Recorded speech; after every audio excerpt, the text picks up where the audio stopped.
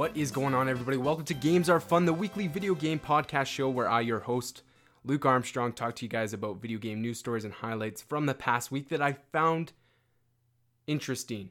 Come here each week, share those stories with you guys. I also tend to share some of my opinions on the best games around. In this week's episode, I got news stories for you, and I also have a highlight piece at the end of the show where I talk about first-person shooters. So in today's show, I got an article about the next generation of Xbox consoles. Yes, that is plural. Apparently, there are reports that Microsoft is developing 2 consoles for the next generation. We obviously know about Xbox Scarlett. That's the code name for their next console. But there's some rumors about another console that is going to be focused on streaming video games. So I got all the details around that.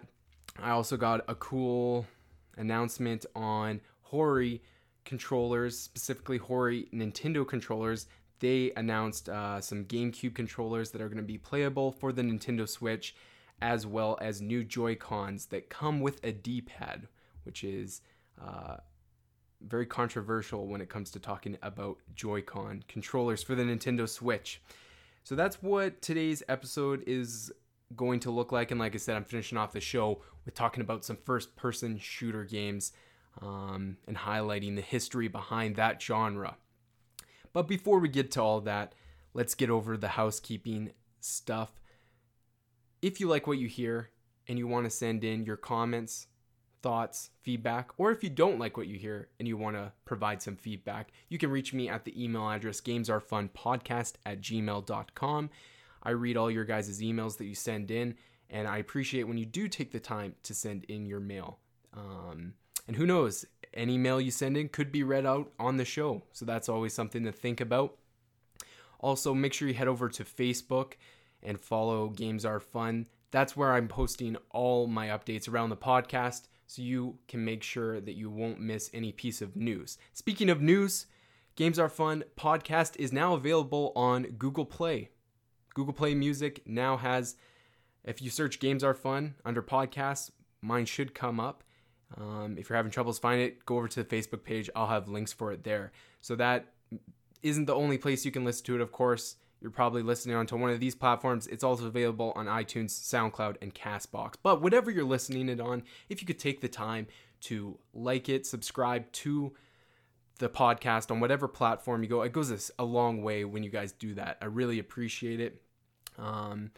And one other housekeeping thing, a couple episodes ago, I was talking about No Man's Sky and the new update that was coming. Well, the update's live. The game is live on Xbox as well. And I mentioned that I wanted to kind of get a group together to play No Man's Sky, this new multiplayer update. And so that's still in the plan. I haven't forgot about that. So don't worry about that if you are interested in that. I know a couple of you have reached out to me. And next episode or the episode after that, I will be announcing plans on formally getting together or setting a date where we could all play together. I think it'd be fun to do these kind of group let's plays for specific games each month. I think that's something that I think people would be interested in. And, you know, it could vary from console to console, Xbox, PS4. I know some of you guys only have one, but we'll try to make it accessible to everybody. So more news on that in the next couple episodes. And that's that. That's housekeeping. So let's get on with the show. So Microsoft announced a while back that their next console was in development. Back around E3, it was named Scarlett. Of course, that's a placeholder code name, just like we saw the Xbox One X was called Project Scorpio. It's not new to the industry, not just the gaming industry, but technology in general, to give code names to these pieces of technology just as placeholders until they come up with an official name, or so that the official name doesn't leak out or anything. So we did get an announcement that they are developing a new console, which blows my mind to some degree because the Xbox One X, world's most powerful console, was just released last fall in November. And they're already announcing that, yeah, we are in the starting stages of developing our next generation of console. That's pretty awesome. I thought like it's expected because we're getting to the last couple years of this generation. But the fact that I don't know what they could do. Well, there's probably improvements that they can do. I don't know all the technology details surrounding the Xbox One X, but on paper it's pretty impressive. I don't know what else they could do with the console. So I think it's more of not necessarily hardware and specs, but more of how they are delivering those games to the player and the experience that they're providing, right? So that kind of ties in with the article that I got. So Thurrott reported that Microsoft is currently planning 2 different pieces of hardware.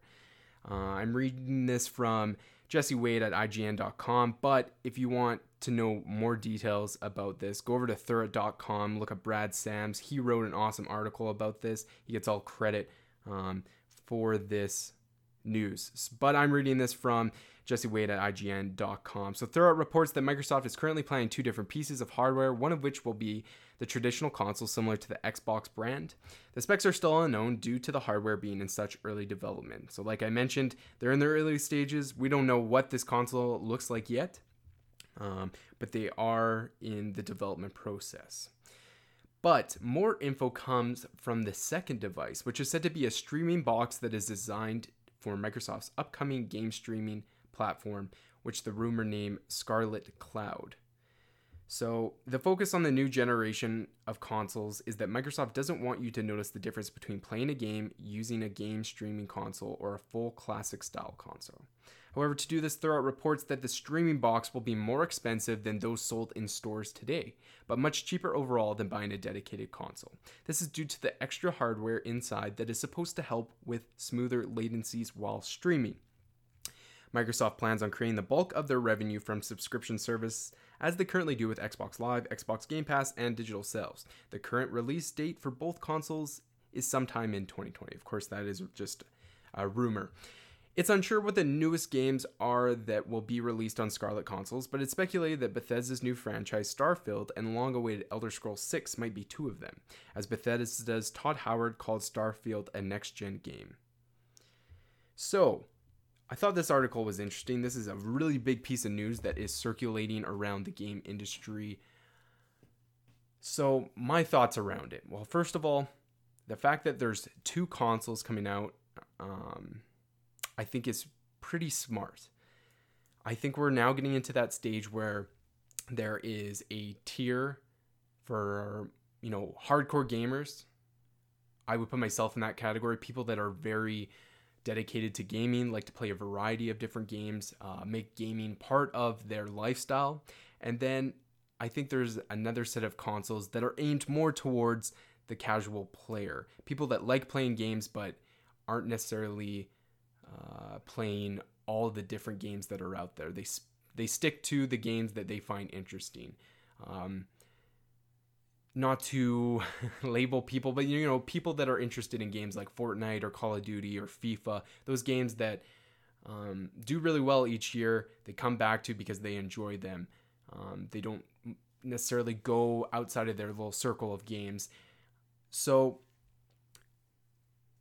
I think a streaming console, this was kind of expected. When we saw that streaming content was on the rise through services like Netflix and watching movies and TV shows through streaming devices, it was just a matter of time before gaming stepped into this. This isn't the first time that gaming will be doing this. Of course, we have PlayStation Now, which is a streaming service that I don't even want to talk about because it's not that great. And then, we have Game Pass, where it's it's not necessarily streaming games, but it is a way of accessing a library of games where you can, you pay a subscription and you get to download the games and play them as long as you're an active subscriber. So we're kind of already at that point in games where we can pay for a service and get games on demand. And so the fact that this is where they're headed in the next generation isn't a surprise at all. So basically, the thing that I think is going to happen is they're going to have the big boy Xbox for the hardcore gamers, like I mentioned.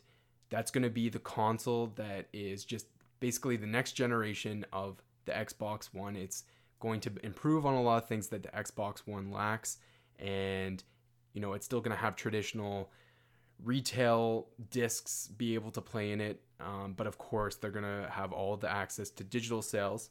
And I think it's going to be able to utilize whatever streaming service that Microsoft plans to put with this other console. I think it's also going to have access to that. And I think that the so-called streaming, the Xbox streaming console or Scarlett streaming device is going to be strictly that. It's going to be a device, think of your Apple TV or your Roku or or your Google Chromecast, a device that has applications on it that basically can tap into whatever their library of games will be. Maybe it'll be, called Game Pass, or like the article I mentioned, the Scarlet Cloud or whatever.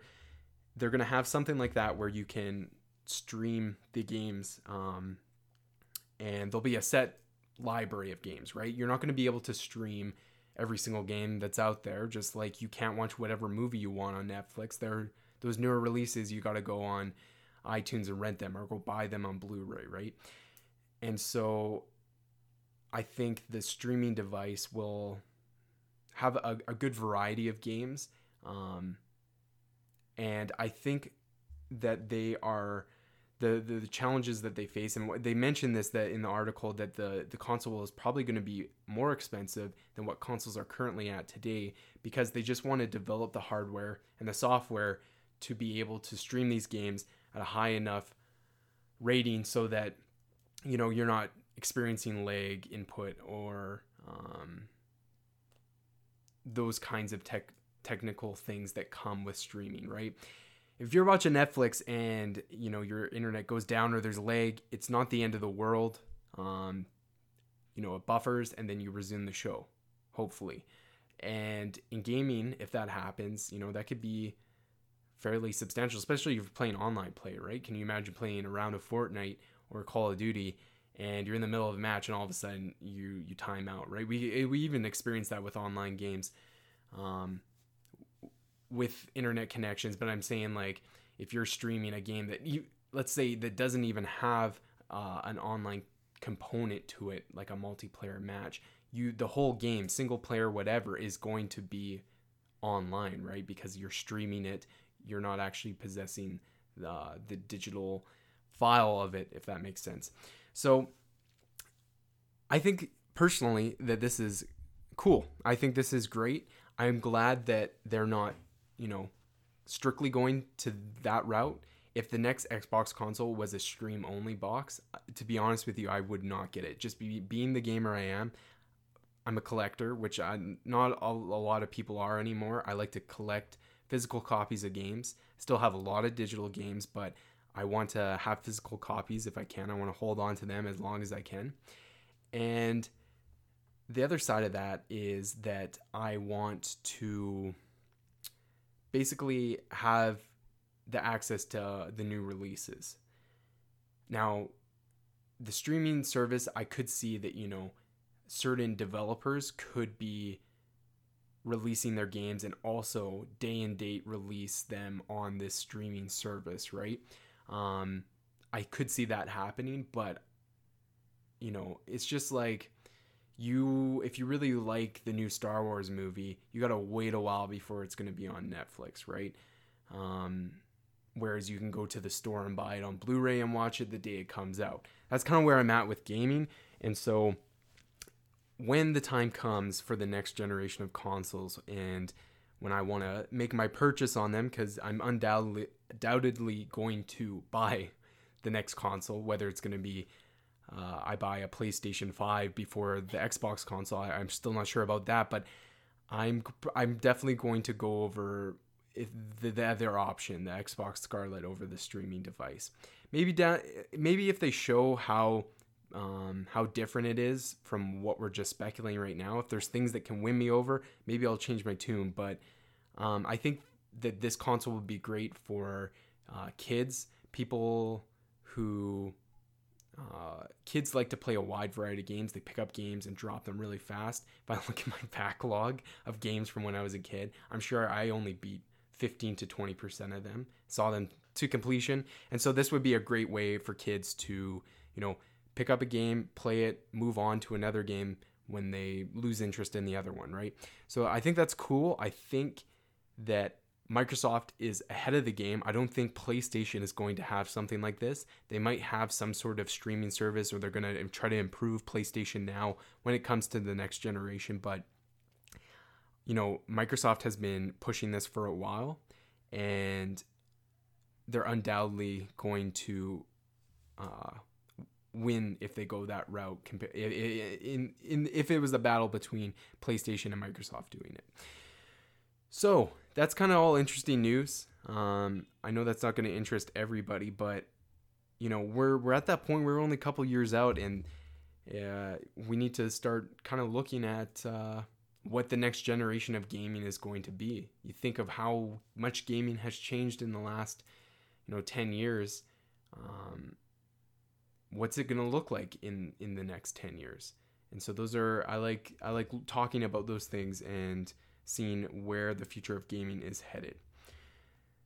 So moving on to my next story, Hori, who is known for creating controllers and peripherals for devices. Specifically, they definitely work with Nintendo quite a bit. Nintendo Switch is getting GameCube-style controllers. So Hori has announced 3 new GameCube-style controllers for Nintendo Switch. The controllers are themed after Mario, Zelda, and Pikachu and are set for release in October. And of course, that is in Japan. But there's no word on a Western release yet, but I'm sure they'll come in the future. And so these controllers connect to the Switch's dock via USB and allow players to reassign the LR and ZR buttons. They also have a lightweight design and textured handles that allow for a better grip while playing games like Super Smash Bros. Ultimate. And so PDP has also announced multiple GameCube themed controllers for Switch, which should be arriving just in time for the release of Super Smash Bros. Ultimate in December. PDP's controllers will be available in 3 different flavors, Mario, Link, and Pikachu. Unlike Hori's GameCube controllers, PDP's versions will allow users to swap the C-Stick, giving players the ability to choose between the original C-Stick design or a more modernized full-size twin-stick control scheme. So I'm looking at the pictures right now, and I can assure you that the PDP controllers look really, really sweet. For those of you who don't know, the GameCube controller basically lives in unison with Super Smash Bros. They have made you can use the GameCube controller, of course, with the Nintendo Wii, but they've also created an adapter for the Wii U, so you could use your GameCube controllers, and they also have an adapter for the Nintendo Switch that will allow you to play with GameCube controllers.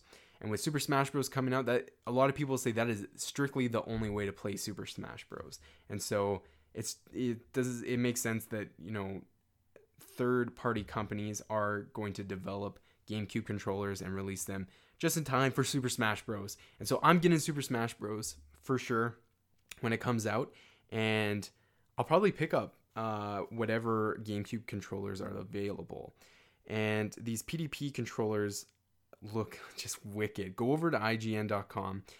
Philip Mewson did the article. Just type in Nintendo Switch is getting GameCube style controllers, and it will pull up photos of both companies' controllers.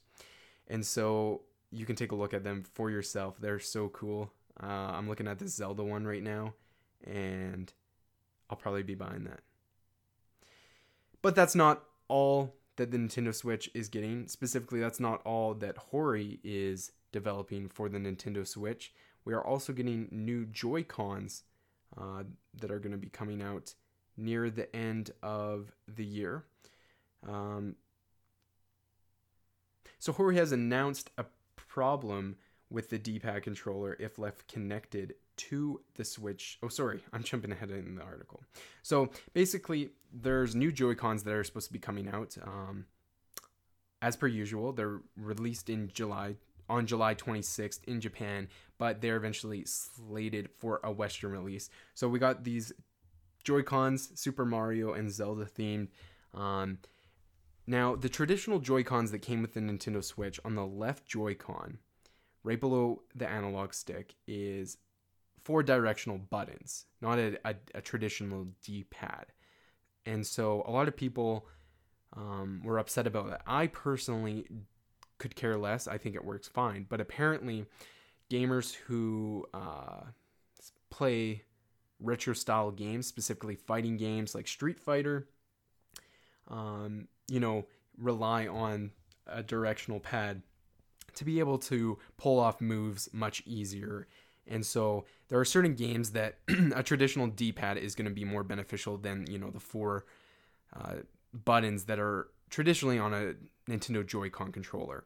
And so people have modded Joy-Cons to be able to have a D-pad, but this is cool that Hori's coming out with Joy-Cons that have a D-pad. But there's a catch. So Hori has announced a problem with the D-pad controller. If left connected to the Switch in sleep mode, the Joy-Con may drain the Switch's battery. And so Hori's controller is designed for use in place of your Joy-Con in handheld. The Hori controllers are designed for use in place for handheld mode, meaning you cannot remove them and be able to play them when your Switch is hooked up to your TV. And so that makes it a little more difficult for some people, right? I almost exclusively use my Switch in handheld mode, so I'm able to, that wouldn't be an issue to me, but if you are going to be playing on a TV, obviously these Joy-Cons aren't going to work for you. So the reason why they won't work is just because they had to kind of somehow bring down the price, and so it was removing some of those technological features that make Joy-Cons compatible for playing on your TV. So they've left out several key features that limit the ways you can use it. So there's no Bluetooth, no gyro sensor, or SL/SR buttons. I mean, it can only be used in the handheld mode. So, there's downsides to this, but it's also cool to see that there are Joy-Cons being released with that directional pad. They also look really, really sweet. The Mario ones look awesome. So if this gets a Western release, I may pick these up as kind of like backup Joy-Cons to maybe use when I'm on the road and I'm bringing my Switch with me. But, I plan on getting a Switch Pro controller so that when I'm playing on the TV, I can use the Pro controller and just be more comfortable in that regard. So again, not the coolest news stories, especially for audio listeners, but it was kind of a slow news week, so I was digging deep to try to find some cool things to talk about. But now moving on to the next topic, I'm going to be talking about first-person shooter. So last week, question of the week was, what is your favorite first-person shooter of all time? So a couple of you responded back to that. And so Brian Paquin messaged me and said the following. So, hands down, Call of Duty Modern Warfare 2. If I was a bit older and maybe a tad better at first-person shooters, I might have said Halo 3 or COD 4, but because of nostalgia and the fact that I haven't encountered a game with that Modern Warfare 2 feel since, I'm giving it to MW2. I played MW2 till 2016, and heck, I'd still rather play MW2 and cheap hacked lobbies on Rust over any other first-person shooter. The COD formula hit its apex with MW2. He says, I'd like to also give a shout out to Battlefield 1, though great game and lots of fun. The nostalgia is one hell of a drug, so I'm sticking to MW2. So Brian, no doubt MW2, Modern Warfare 2, was the height of Call of Duty. If I had the very first Call of Duty that came on consoles, Call of Duty Finest Hour, but of course we didn't get that multiplayer for Call of Duty until COD Modern Warfare, COD 4. So I got to give a lot of credit to COD 4 because that was the game that brought me into multiplayer first-person shooters and changed my perspective around first-person shooters. So there's a little bit of me that just holds on that one really close. But if we look at, the Call of Duty franchise, Modern Warfare 2 was definitely the top of the peak of the Call of Duty name. The campaign was great, but the multiplayer was seriously next level. The options for gun, the customization, the maps, it really executed well for a first-person online shooter. And so, yeah, he mentions Rust. Rust is definitely the most praised map in the Call of Duty franchise. It's a smaller map, but people, when they think of the best Call of Duty maps, Rust is definitely probably number one. I guess behind Nuketown in a lot of people's opinions, but Brian says Rust over Nuketown all day, every day, which I would agree. So, yeah, thanks, Brian, for sending in your favorite game, first-person shooter. And then shout out to my nephew Eli, who verbally told me in person that his favorite first-person shooter is Halo 5. So he's played through all the Halo games. He's got a taste of them, which is awesome because those are a huge part of first-person shooter history and video game history. And it used to be Halo 2, but he says Halo 5 now just because of the new mechanics that are optimized for more modern-day gaming. Eli, I totally get what you're saying. Though, being able to aim down sights with your guns, and a whole bunch of different mechanics added to the game make it a much more enjoyable game to play. But I have to say that, in my humble opinion, the best Halo first-person shooter is Halo 2, probably. I think that is what changed the franchise. Halo Combat Evolved set the stage. Halo 2 put on the show. That's a cool analogy right there. And then I think Halo 3 came in for the encore with its great multiplayer. That's Halo to me, is the first three games. So now, kind of segueing into the next part of this discussion, I'm going to talk to you guys about not necessarily my favorite first-person shooter games, but I wanted to mention the first-person shooter games that I think have made the biggest impact in gaming. So let's go way back, and you should already know where I'm going with this. And one of the grandfathers of first-person shooters is Doom. So Doom was released in 1993, like early 90s, I want to say. You could originally it was released on the computer, so that's the only way you were able to play it. But then it saw releases on the SNES and PlayStation, a whole bunch of other platforms a couple years after that. And so Doom, wasn't the very first-person shooter that ever came out. id Software, I believe. I say id Software. I don't know if it's ID Software or id Software. I'm pretty sure it's id. But the video game developer behind Doom, they released Wolfenstein before they actually released Doom. And Wolfenstein, of course, was a first-person shooter as well. But Doom was the pinnacle of changing the genre forever. That was at a time where first-person shooters did not exist. It was a new type of mechanic that people were experiencing for the first time, and it just executed it really well. The gameplay was awesome. It was so hardcore. You're playing, you're on Mars and you're killing demons that have come up from hell. It's hell on Mars.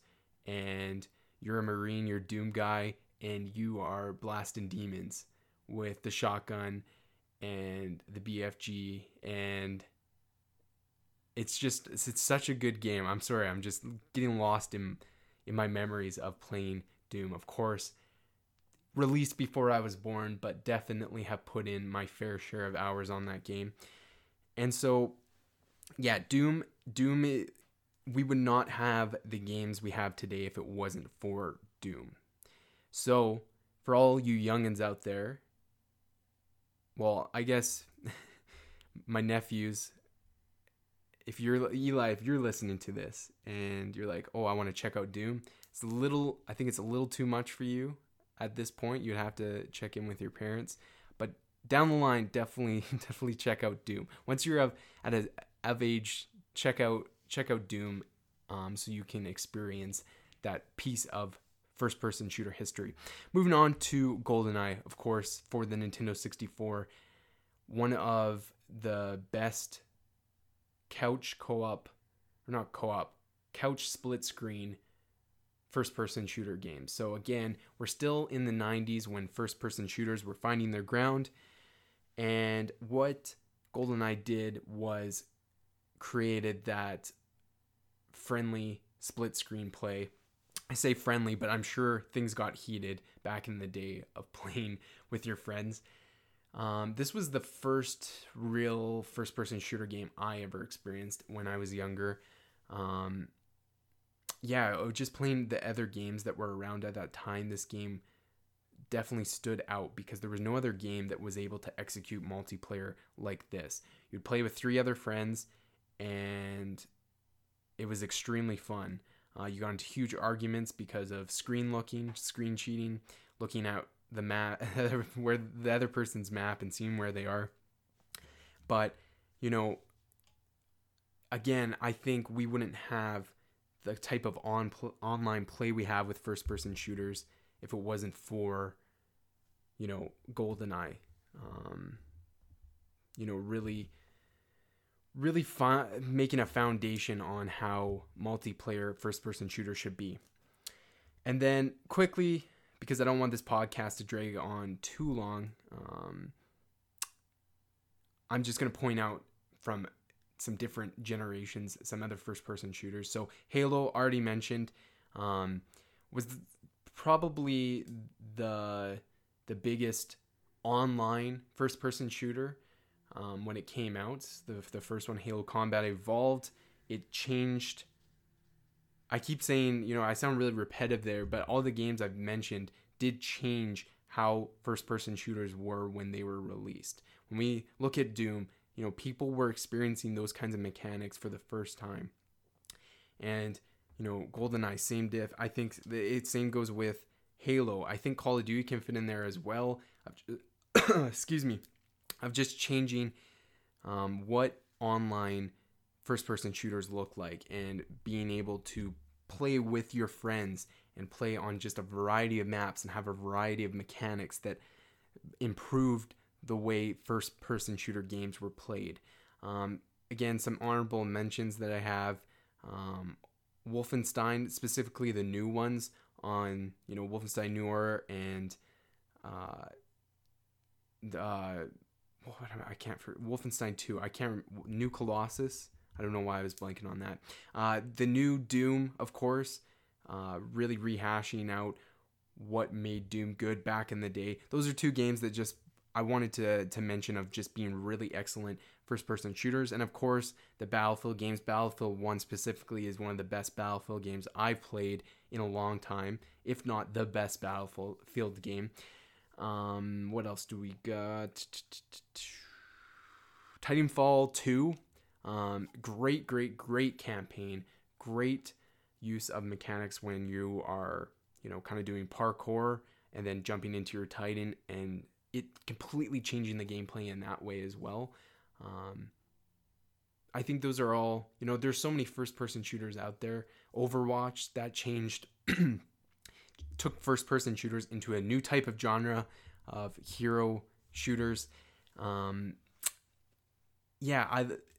just, when we look at first-person shooters, that genre has evolved so much over the years, and it's cool to see how each game that really leaves a footprint on the genre can affect how games are played in the future, right? If we look at Overwatch right now, games 10 years down the line, Overwatch is going to be regarded as setting things up for how those games are played. Just as like if we look at Fortnite, being such a huge game in the Battle Royale genre. It's just, again, setting the stage for those games to come up in the future. So it's kind of cool looking back at the history in genres and seeing where we are now because of them. And that's all I got for you guys this week. I know it was a shorter episode, but I'm going on vacation. So I got lots of packing to do and lots of prep before I leave. So make sure you give a like, comment, share this podcast with somebody who you think would like listening to video game news. Thanks for joining me this week on another episode of Games Are Fun.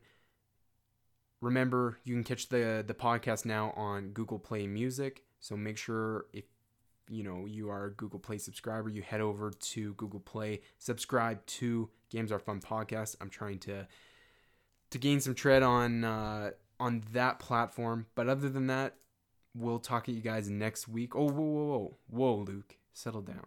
I got too excited to just end the episode that I almost forgot the question of the week. And so the question of the week this week is, what is the greatest gaming peripheral ever? So what I mean by gaming peripheral is a device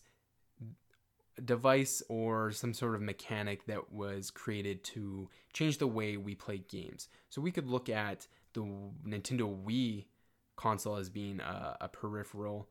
Actually, you know what? No, let's exclude that kind of stuff. Not necessarily new pieces of technology that changed the way the games are played. Well, no, I don't know how to find a proper definition to that. You know what?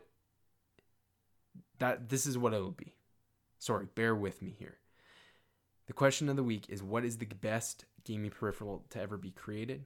So these could be things like the Wii, creating a kind of a wireless remote and using motion controls to be able to play games.